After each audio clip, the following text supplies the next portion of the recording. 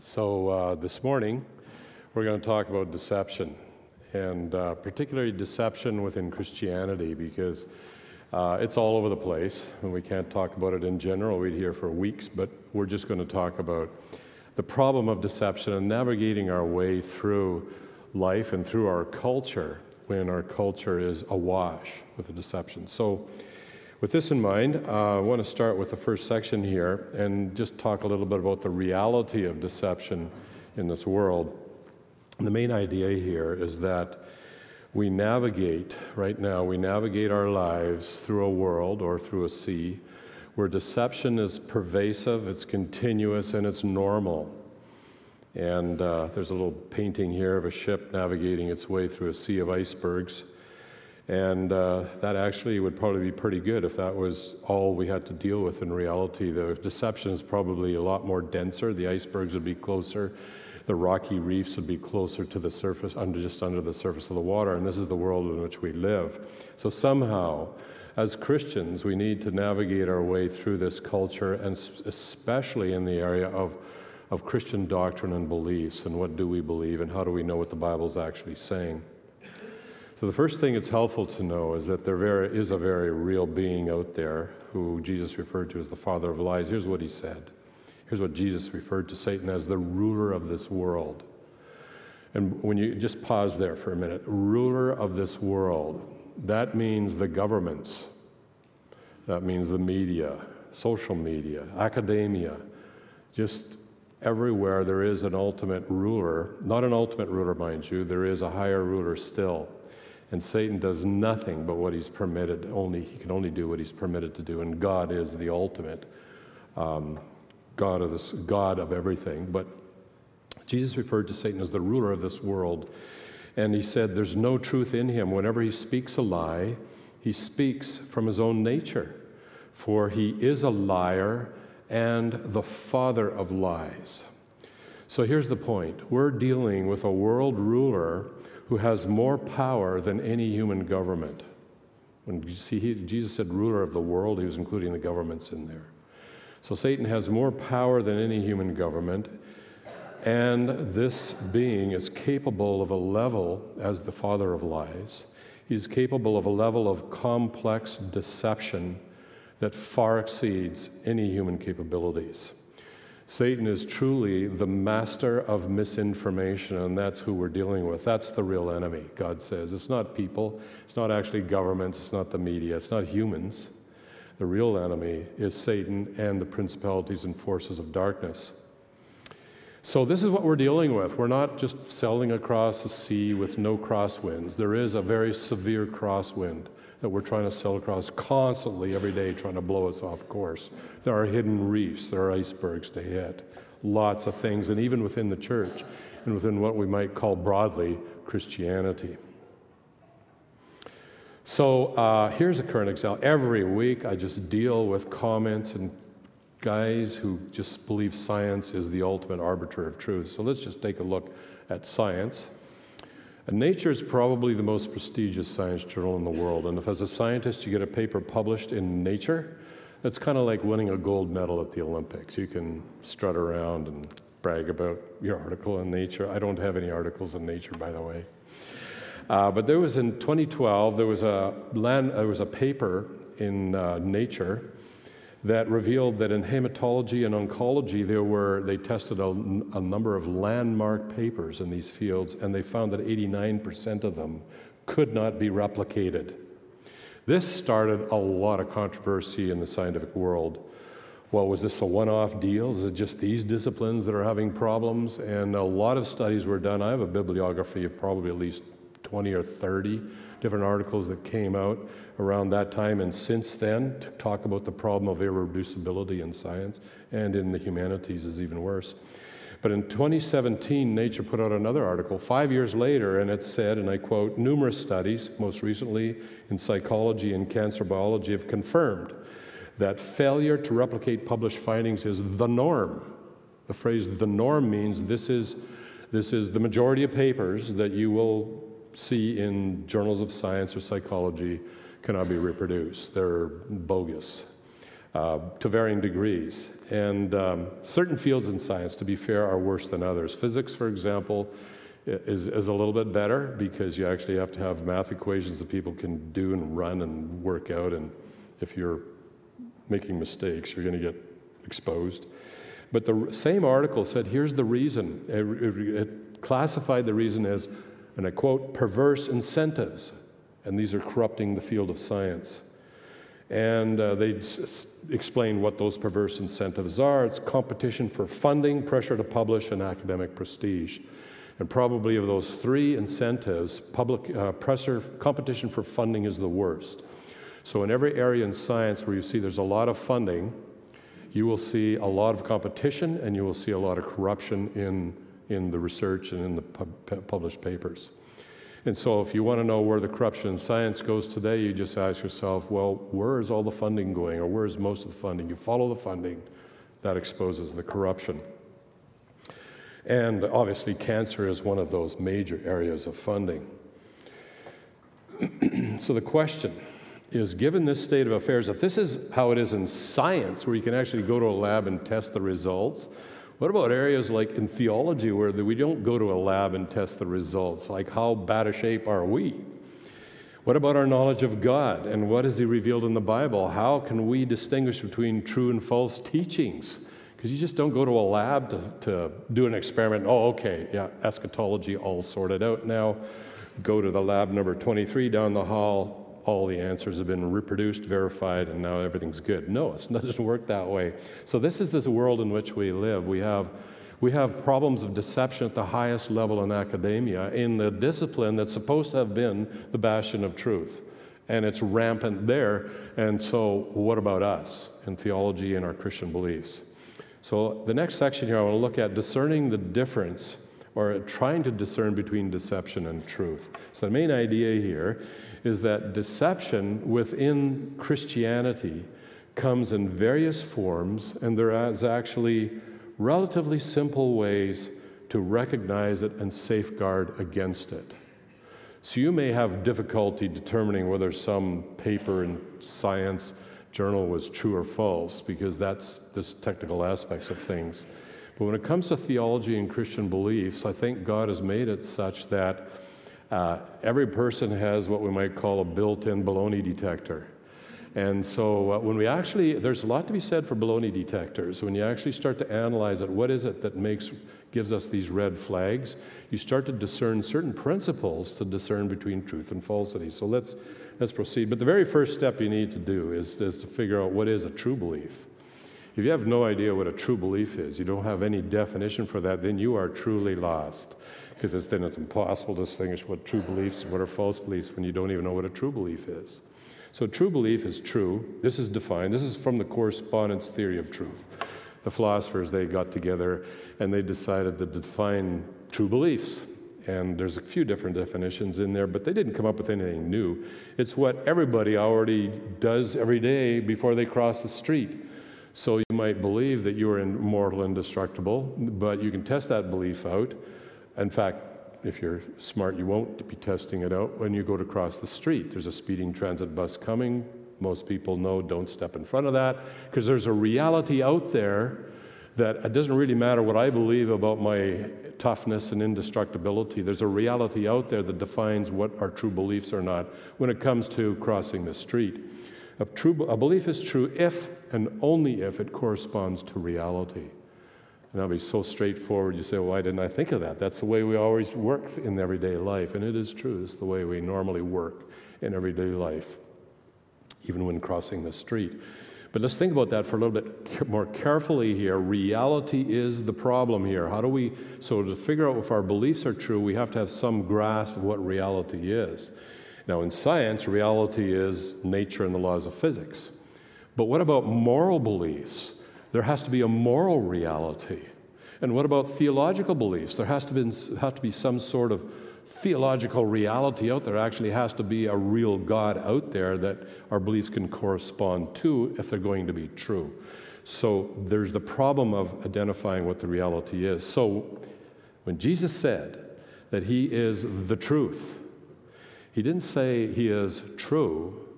That would have meant that there's some standard of truth out there, and when I compare myself with that standard, I'm true. He didn't say that. He said he is the truth. And what he's saying there, if you look at that definition of true beliefs and where reality comes in, he is saying he's the ultimate reality, against which everything, all beliefs, must be compared. Even scientific beliefs. He is the origin of the laws of physics and nature. So he is the ultimate reality when it comes to the creation of the world. He's the moral reality. He's the theological reality. He is the foundation of reality. So there is a reality out there we can compare our Christian beliefs to see if they correspond to that. So in a sea of deception, rock to which we must be anchored is God and the Bible that he has given to us. Now I realize that's a huge statement of faith right there, the Bible. And so many people would say, oh, you're done right there. If you're using the Bible as your reality, you're toast. And so I would say, well, what is your reality that you're going to perceive? They'll say, oh, it's science. And I'll say, well, what about nature over here? And there's the articles. We got problems here. And if it is science, what is the reality in science? It's the laws of physics and the origin of nature. And oh, well then where did these laws of physics come from? And you can go down in that discussion. Ultimately, you're going to have to put your faith in something. And I reached a point in my own Christian life where I said, I'm putting my faith in the Bible because that's where most of our information about God comes from. I'm going to I know I can't prove with 100% certainty that this is all true. I can't take it to the lab and do experiments. And those might be affected, the results might be affected by perverse incentives. I can't do that, but what I will do is I've read it enough and I've seen enough historical and evidence to say this looks like it's on the up and up, and I've read it enough that it actually speaks in a very supernatural way. I reached a point I put my faith in the Bible as reality, but it is the reality for theological knowledge because there's an even more foundational reality behind it, and that's God. The Bible is the Word of God. So that's my statement of faith here. So if you're a Christian, you're going to have to decide to put your faith in the Bible, because if you don't put your faith in the Bible, then it's very difficult to say you are a believer. When a believer in what? Like, believer in what are your true beliefs? So the first thing I'd like to talk about when it comes to deception is sophistry. So many of you may have read this in Colossians chapter 2, verse 8. It says this: "See to it that no one takes you captive through philosophy and empty deception, according to the tradition of men, according to the elementary principles of this world, rather than according to Christ." And you might be thinking, I never took a course in philosophy, I'm safe there. I've never even read a philosophical article, so I'm safe. Nope, afraid not, because you need to know what Paul was talking about here when he said, see to it that no one takes you captive through philosophy. So a little background information here. There were a group of philosophers known as the Sophists. And the Sophists were traveling philosophers in ancient Greece and then later on in the Roman Empire who were experts in rhetoric. And rhetoric itself is written or verbal skills of persuasion and argumentation. I have a friend who actually has a PhD in rhetoric from the University of Waterloo. And rhetoric there's nothing inherently wrong with rhetoric and skills in persuasion and argumentation, but it can be misused. And this is what the Sophists were doing. Fancy, amazing talks and beguiling speeches. And they would end up persuading you of something that if you actually analyzed what they said, you'd say, well, now how did I get to that conclusion again? So I went to ChatGPT. I use that sometimes if I just want a quick explanation for something. And you got to be aware, because ChatGPT is not immune from misinformation itself. And to find that out, I asked some particularly fine-tuned questions to see if there was any biases built in. And a lot of times, I was really impressed with some of the answers that it was able to compile. It just compiles information. But other times I asked some particular questions, and there was very clearly a filter built into the algorithm to give this particular answer and not that one over there. So you got to be, but in the case of sophistry, I knew enough about sophistry to say, yeah, this is a good answer. So I'll quote ChatGPT here. It refers, sophistry, according to ChatGPT, refers to the use of fallacious reasoning and manipulation of language to deceive or mislead others. It is a problem that has existed for centuries and continues to be relevant today in various forms. People may be misled into making decisions based on false or distorted information, leading to negative outcomes for individuals, communities, and society as a whole. So note that it continues to be relevant today. And so Colossians chapter 2, verse 8, when he's talking about the sophists, don't be taken captive through fancy philosophical. You don't even have to be philosophical. You can just watch a car advertisement on TV and be a victim of sophistry there, because it's got nothing to do with how reliable that car is at all as appeal. And if you wanted to say, why did I buy this car again? What was the premises? And you're going to be in trouble sometimes. But sophistry is practiced. There's probably more sophistry today than any time in human history, simply because of the kind of media that we have today, the social media, the World Wide Web. Sophistry can just explode within seconds around the world. And it's every level of human institution is well immersed in sophistry. The government, the media, academia, everywhere you go. And unfortunately, it is also a problem within what we might broadly call Christianity. Sophistry. So how do we know if we're seeing sophistry, if it's happening in front of us? And this is where we go to the baloney detector.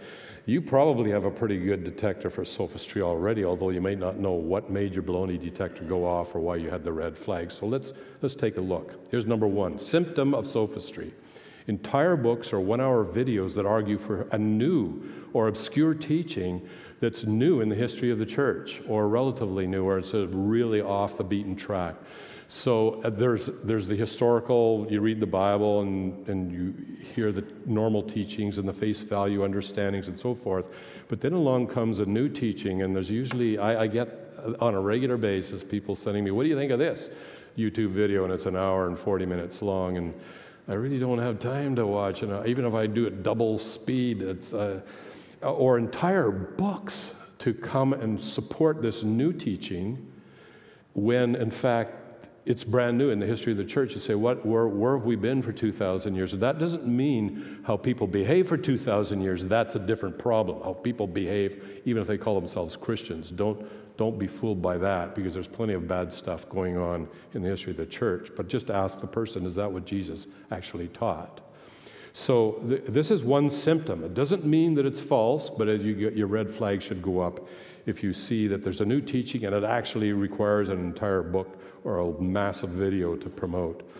Another example of where you might be listening to sophistry is when the person is cherry-picking particular verses out of the Bible and either glossing over those that don't fit or ignoring them.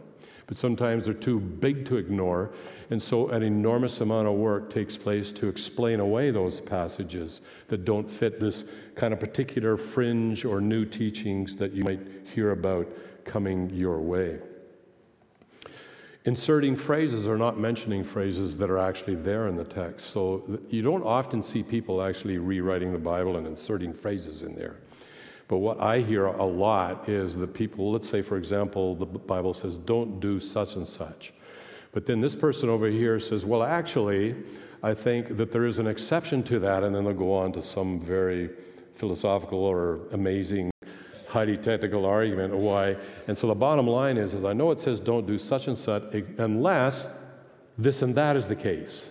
So you'll go back to your Bible and you'll open it up and you read that passage, and you'll notice that it doesn't say unless this or that is the case. It doesn't say that here. There's just a universal statement being made. Don't do such and such. Now, I'm going to come to accountability and how you understand the Bible shortly, because just because you read and think you know what the Bible's saying, accountability is very important, so it's good to talk this over with other people. We'll come to that shortly.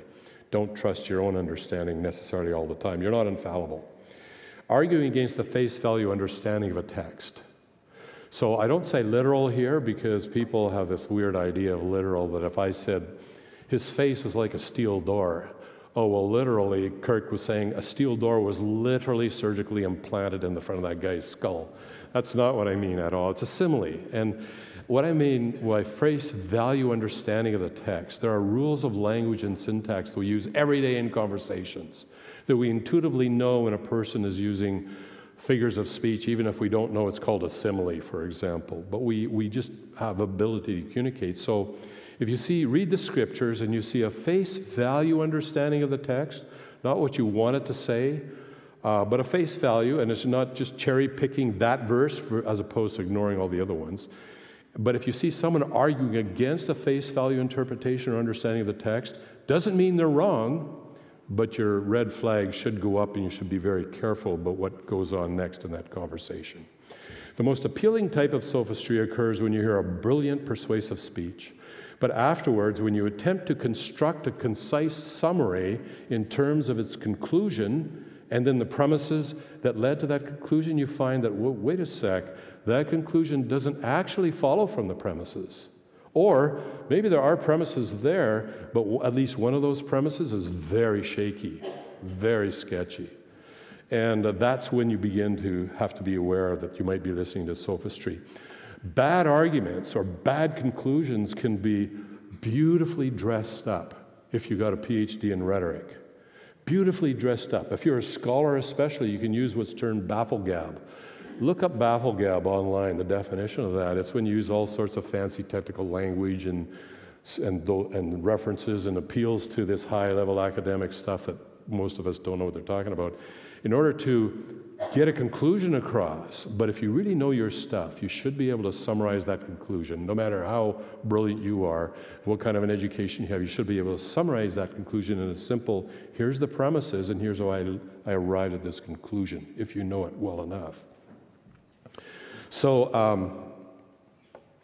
a closely related thing would be, which scholar should I believe? So I often hear this. This scholar says that, and that scholar over there says the opposite. How am I supposed to know what to believe?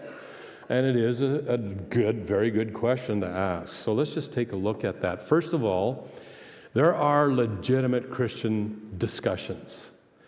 Eschatology is an obvious one because in the last chapter of Daniel, it is told to seal these things up until the last days. So there are honest discussions that can take place in eschatology. And then there's 1,000 other things. For example, just yesterday morning, Patty said Kirk, and she has a way of saying Kirk. There's a particular inflection that she says it that way. I know that she's got a Bible question. And then we have an excellent discussion, and we had I love this. I love that we can have excellent discussions at home. And we discussed a verse in Genesis, because she's helping to teach a Bible study in Genesis, and a verse in Genesis, and correlate that with a verse in the New Testament. And I had never even thought about that before, the correlation between the two. So we had a discussion. At the end of about 10 minutes, I said, well, I think I'm leaning this direction. And Patty says, well, actually, I think I'm leaning the other way.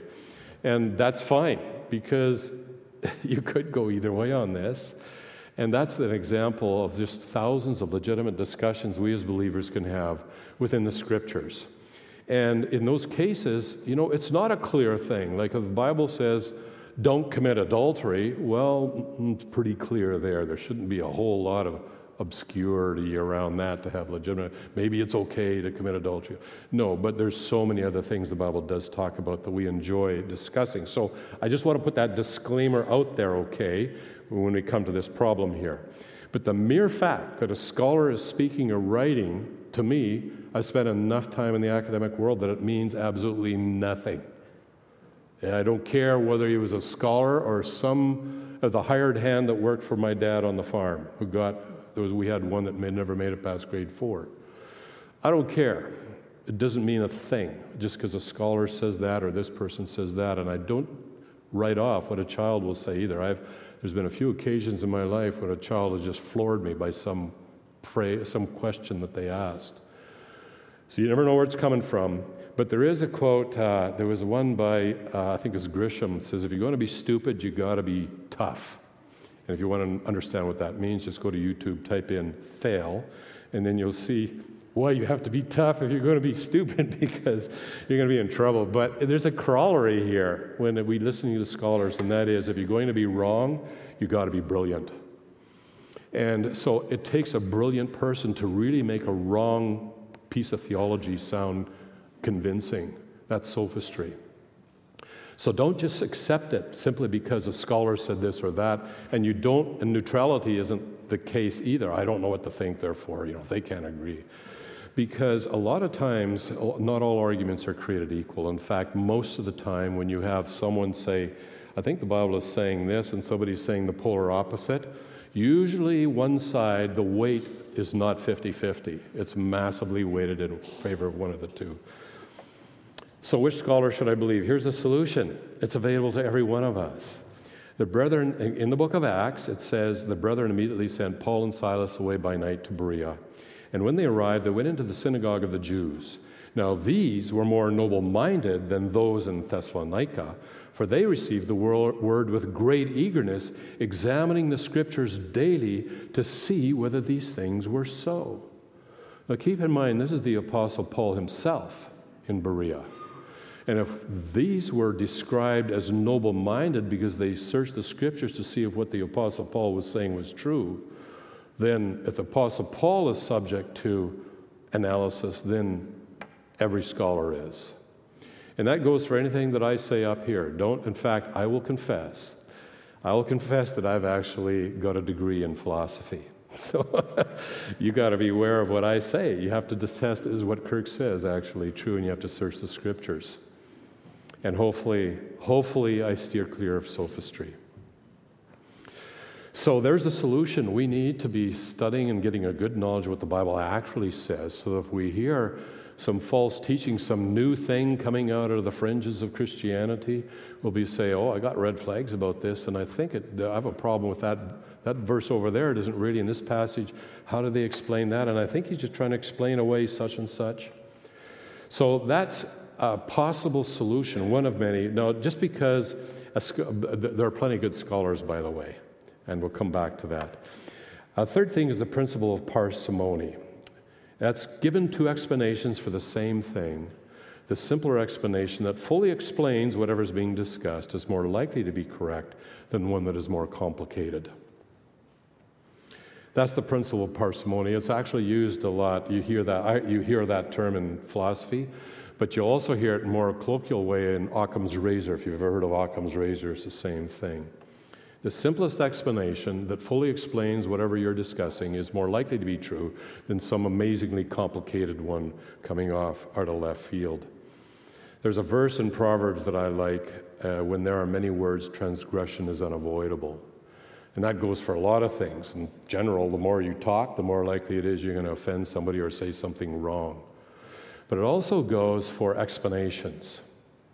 Now, not everything has simple explanations. There are things that will require books. It will require a lifetime of study to really understand the correlations, the underlying correlations behind simple things that can be readily understood. But why did it say that? And if you want to know the rationale, you may be involved in a lifetime of study.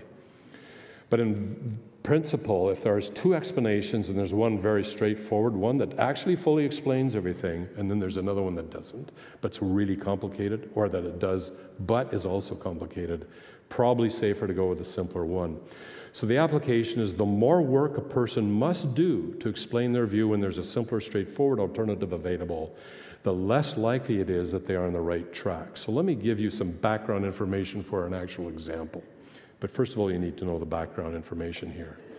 So in the Corinthian church, the Holy Spirit speaking through Paul said this: "Do you not know that wrongdoers will not inherit the kingdom of God? Do not be deceived. Neither the sexually immoral, nor idolaters, nor adulterers, nor men who have sex with men, nor thieves, nor the greedy, nor the drunkards, nor slanderers, nor swindlers will inherit the kingdom of God." Let me just pause right there. So he's got this list here. And probably, if we were honest, when we read this list, we should be getting a little uncomfortable, because chances are we've messed up in at least one area on this list. For example, Jesus says, whoever looks on a woman to lust after her has committed adultery already in his heart. Well, it says the adulterers are on this list. So there's a number of things that you cannot continue to practice if you claim to follow Jesus Christ. But let's continue on. It says, and that is what some of you wear.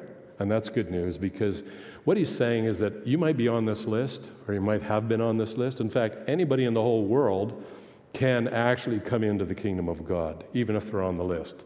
And probably most of us have done things that put our names on this list. He says, that were some of you, but you were washed, you were sanctified, you were justified in the name of the Lord Jesus Christ and by the Spirit of our God. So there's clearly an expectation here that there should be some changes that would occur in our life. Now, those changes might not be instantaneous. There may be a weak Achilles heel in your life that God may permit you to struggle and battle with for months, maybe even years. But that's fine. You're battling. You're not practicing these things and just saying, that's fine, no problem. But there's one thing that we can be reasonably confident as is we as Christians cannot endorse the practice of the things on this list here. So with that in mind, the idea that if it's on the list, we may be struggling with those things as believers, but where we definitely do not want to practice, we're looking for the Lord, that's a different thing. But we shouldn't be endorsing these things. So I was on a nice walk last summer along a nice stream in Alberta, a clear, slow-moving stream. The grass was lush and drooping into the stream, and the laurel leaf willows were just putting it was a beautiful place. And then I got the news. The news was that a person I've known for many years, for decades, who used to dearly love the Lord, was relatively very orthodox in his Christian beliefs, had performed a marriage between two men in a church. And I thought about this for months, and I thought, I know I need to talk to him. But I took months to do it, and he lives far away. I couldn't talk to him in person, so I crafted an email, and he responded with this question.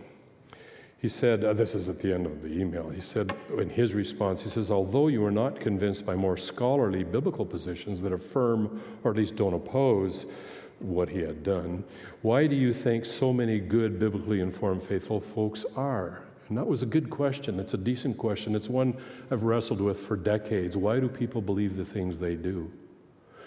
And so I've continued to think about this question. I'm still working on my response. I hope to have it to him this week. It's a very carefully crafted response, but one of those things is I will be invoking the principle of parsimony, and it goes like this. Our common ground between my friend and myself is that for what he did, there's a collection of passages in the Scriptures. And so one of the first, and this is our common ground, this is both he and I started with. And for this collection of passages, one of the first things you can do is sort them into negative, neutral, and positive. And in this case, 100% of all the passages go into the negative category. So if you're going to argue that it's okay to actually affirm these things and practice and publicly promote and do what he did, you're going to have a lot of work ahead of you. So the simple explanation when you take the common ground is that it's not morally allowed by God. It's a direct conclusion from the passages. Very little, if any, work at all required. And that conclusion is held by people of all sorts of different ethnic groups throughout history, around the world. It's so straightforward. This is the general conclusion.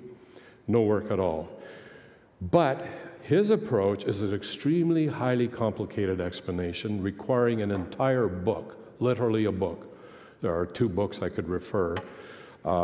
I've worked meticulously through one of those book-length series of arguments, requiring an enormous amount of work to conclude that what he did is actually endorsed by God.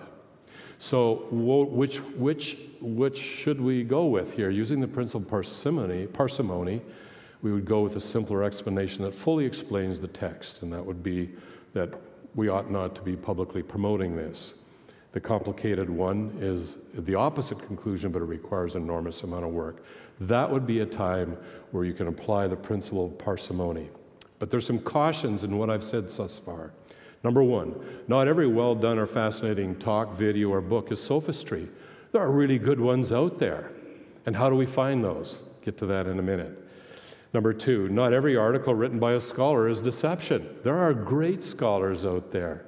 Honest scholars who love the Lord and do their best. So what do we do there? And number 3, not every explanation is short and simple. And I could give you a lot of examples in theology that they're not short and simple. So the last section here, safeguards from deception. The main idea here is that personal study of the Bible coupled with mutual accountability in your understanding is key. That second aspect is Very important to bring into line as you read and study the Scriptures. Obviously, we need to become lifelong students of the Bible. It's absolutely essential. I don't care if you can read, you should, and you're a believer, follower of Christ, you should be spending time alone in the Word each day. So my mother got me started when I was 8.5, and all my sisters, and we got our kids started around that age, plus or minus, depending on your child's reading ability. But if you can read, you should be spending time in the Word. And you don't have to be a brilliant reader. You don't have to be a brilliant scholar. No, God never made it that way. He made it so that we could enter into the kingdom of God with a faith as a child, and we could read His Word and not have to rely on the elites, the academic elites, to get a proper, correct understanding. No, He made the Bible so we can all understand it. There are no safe shortcuts, by the way. I see a lot of guys in the university group that I've worked with for many years. Around the age of 19, they'll buy a book on systematic theology. They'll read that, and then they say, oh, this explains everything. Shortcut. And then they commit themselves to believing that systematic theology, and they'll spend the rest of their lives trying to make the Bible fit that systematic theology. But if you do not have sufficient knowledge to know what the Bible actually teaches, how will you know which books, whether you're being misled or not? Now I want to come back to a solution to that problem. But in general, God expects us to be diligent to present yourself approved to God as a workman who does not need to be ashamed, handling accurately the word of truth. Here's one. Your commandments, God says in the book of Psalms 119, your commandments make me wiser than my enemies, for they are ever mine. He's talking, this is David, I think it was David, I can't remember for sure who's credited at the beginning of that psalm, but he's saying this can be you. Your commandments make me wiser than my enemies, for they're ever mine. I have more insight than all my teachers, for your testimonies are my meditation. I understand more than the aged because I've observed your precepts. But we need mutual accountability in what the Bible is saying to us. What I mean by that is, as we read, study, and meditate on the Scriptures, we must be aware that we are not infallible in our own understandings. I right here, am not infallible. I am absolutely certain that I misunderstand passages, that I have incomplete understandings of other concepts. Therefore, accountability in what you think you understand is important. And I'll suggest 2 ways to get that accountability. Number one, there's an accountability in mutual discussions of what you're learning from the Bible. Like, we have a Bible study at our house every second Thursday night, and we're working through the book of Colossians. So someone might say, or I might say, I think this is, did you notice this? And I think it looks like it's saying such and such. And somebody else would say, yeah, but what about this verse over here? Or did you consider that passage there? Good point. And so there's a mutual accountability, so that if I start heading off into left field, I get too far off track, and people notice, well, Kirk's not taking into consideration this, that, and the other thing. Mutual accountability means that those people can say this, that, and the other thing. What about this, that, and the other thing? So there's that mutual accountability. This is why I highly recommend these small group studies. This study that we lead every second Thursday night is part of the many that Woodside has.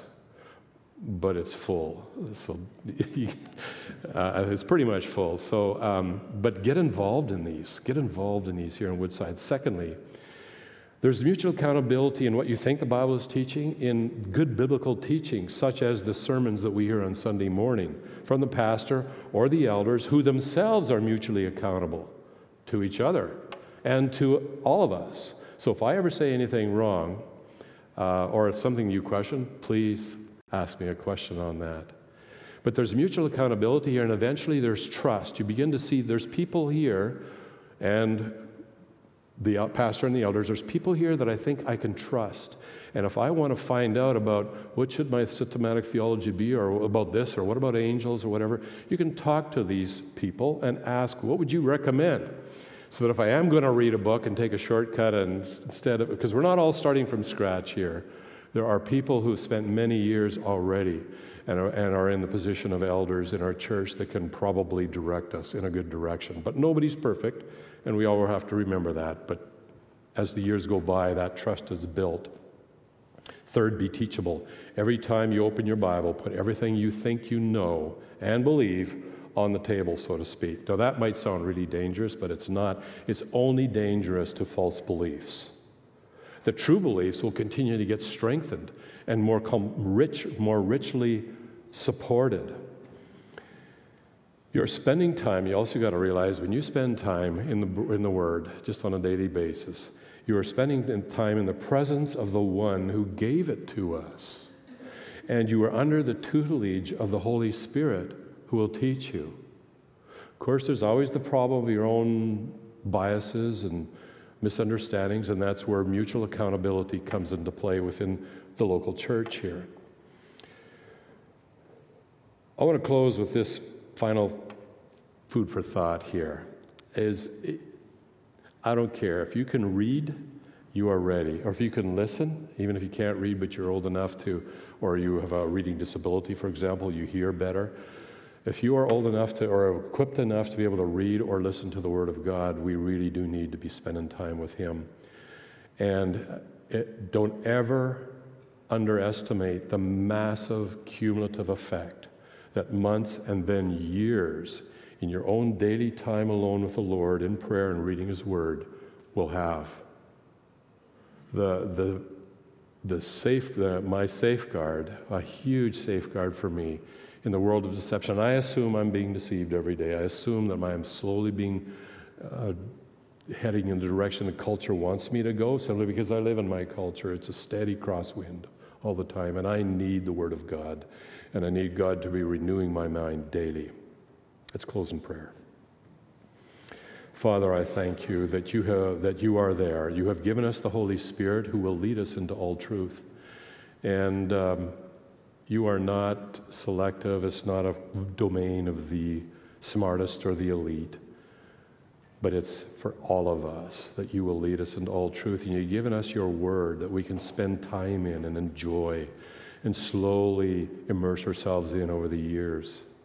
I thank you that we're not just helpless victims of deception, but we can walk through this culture and navigate our way through this world and with true beliefs that are on what you call the narrow way that leads to life. And I pray that you keep us, Lord. In Jesus' name we pray. Amen.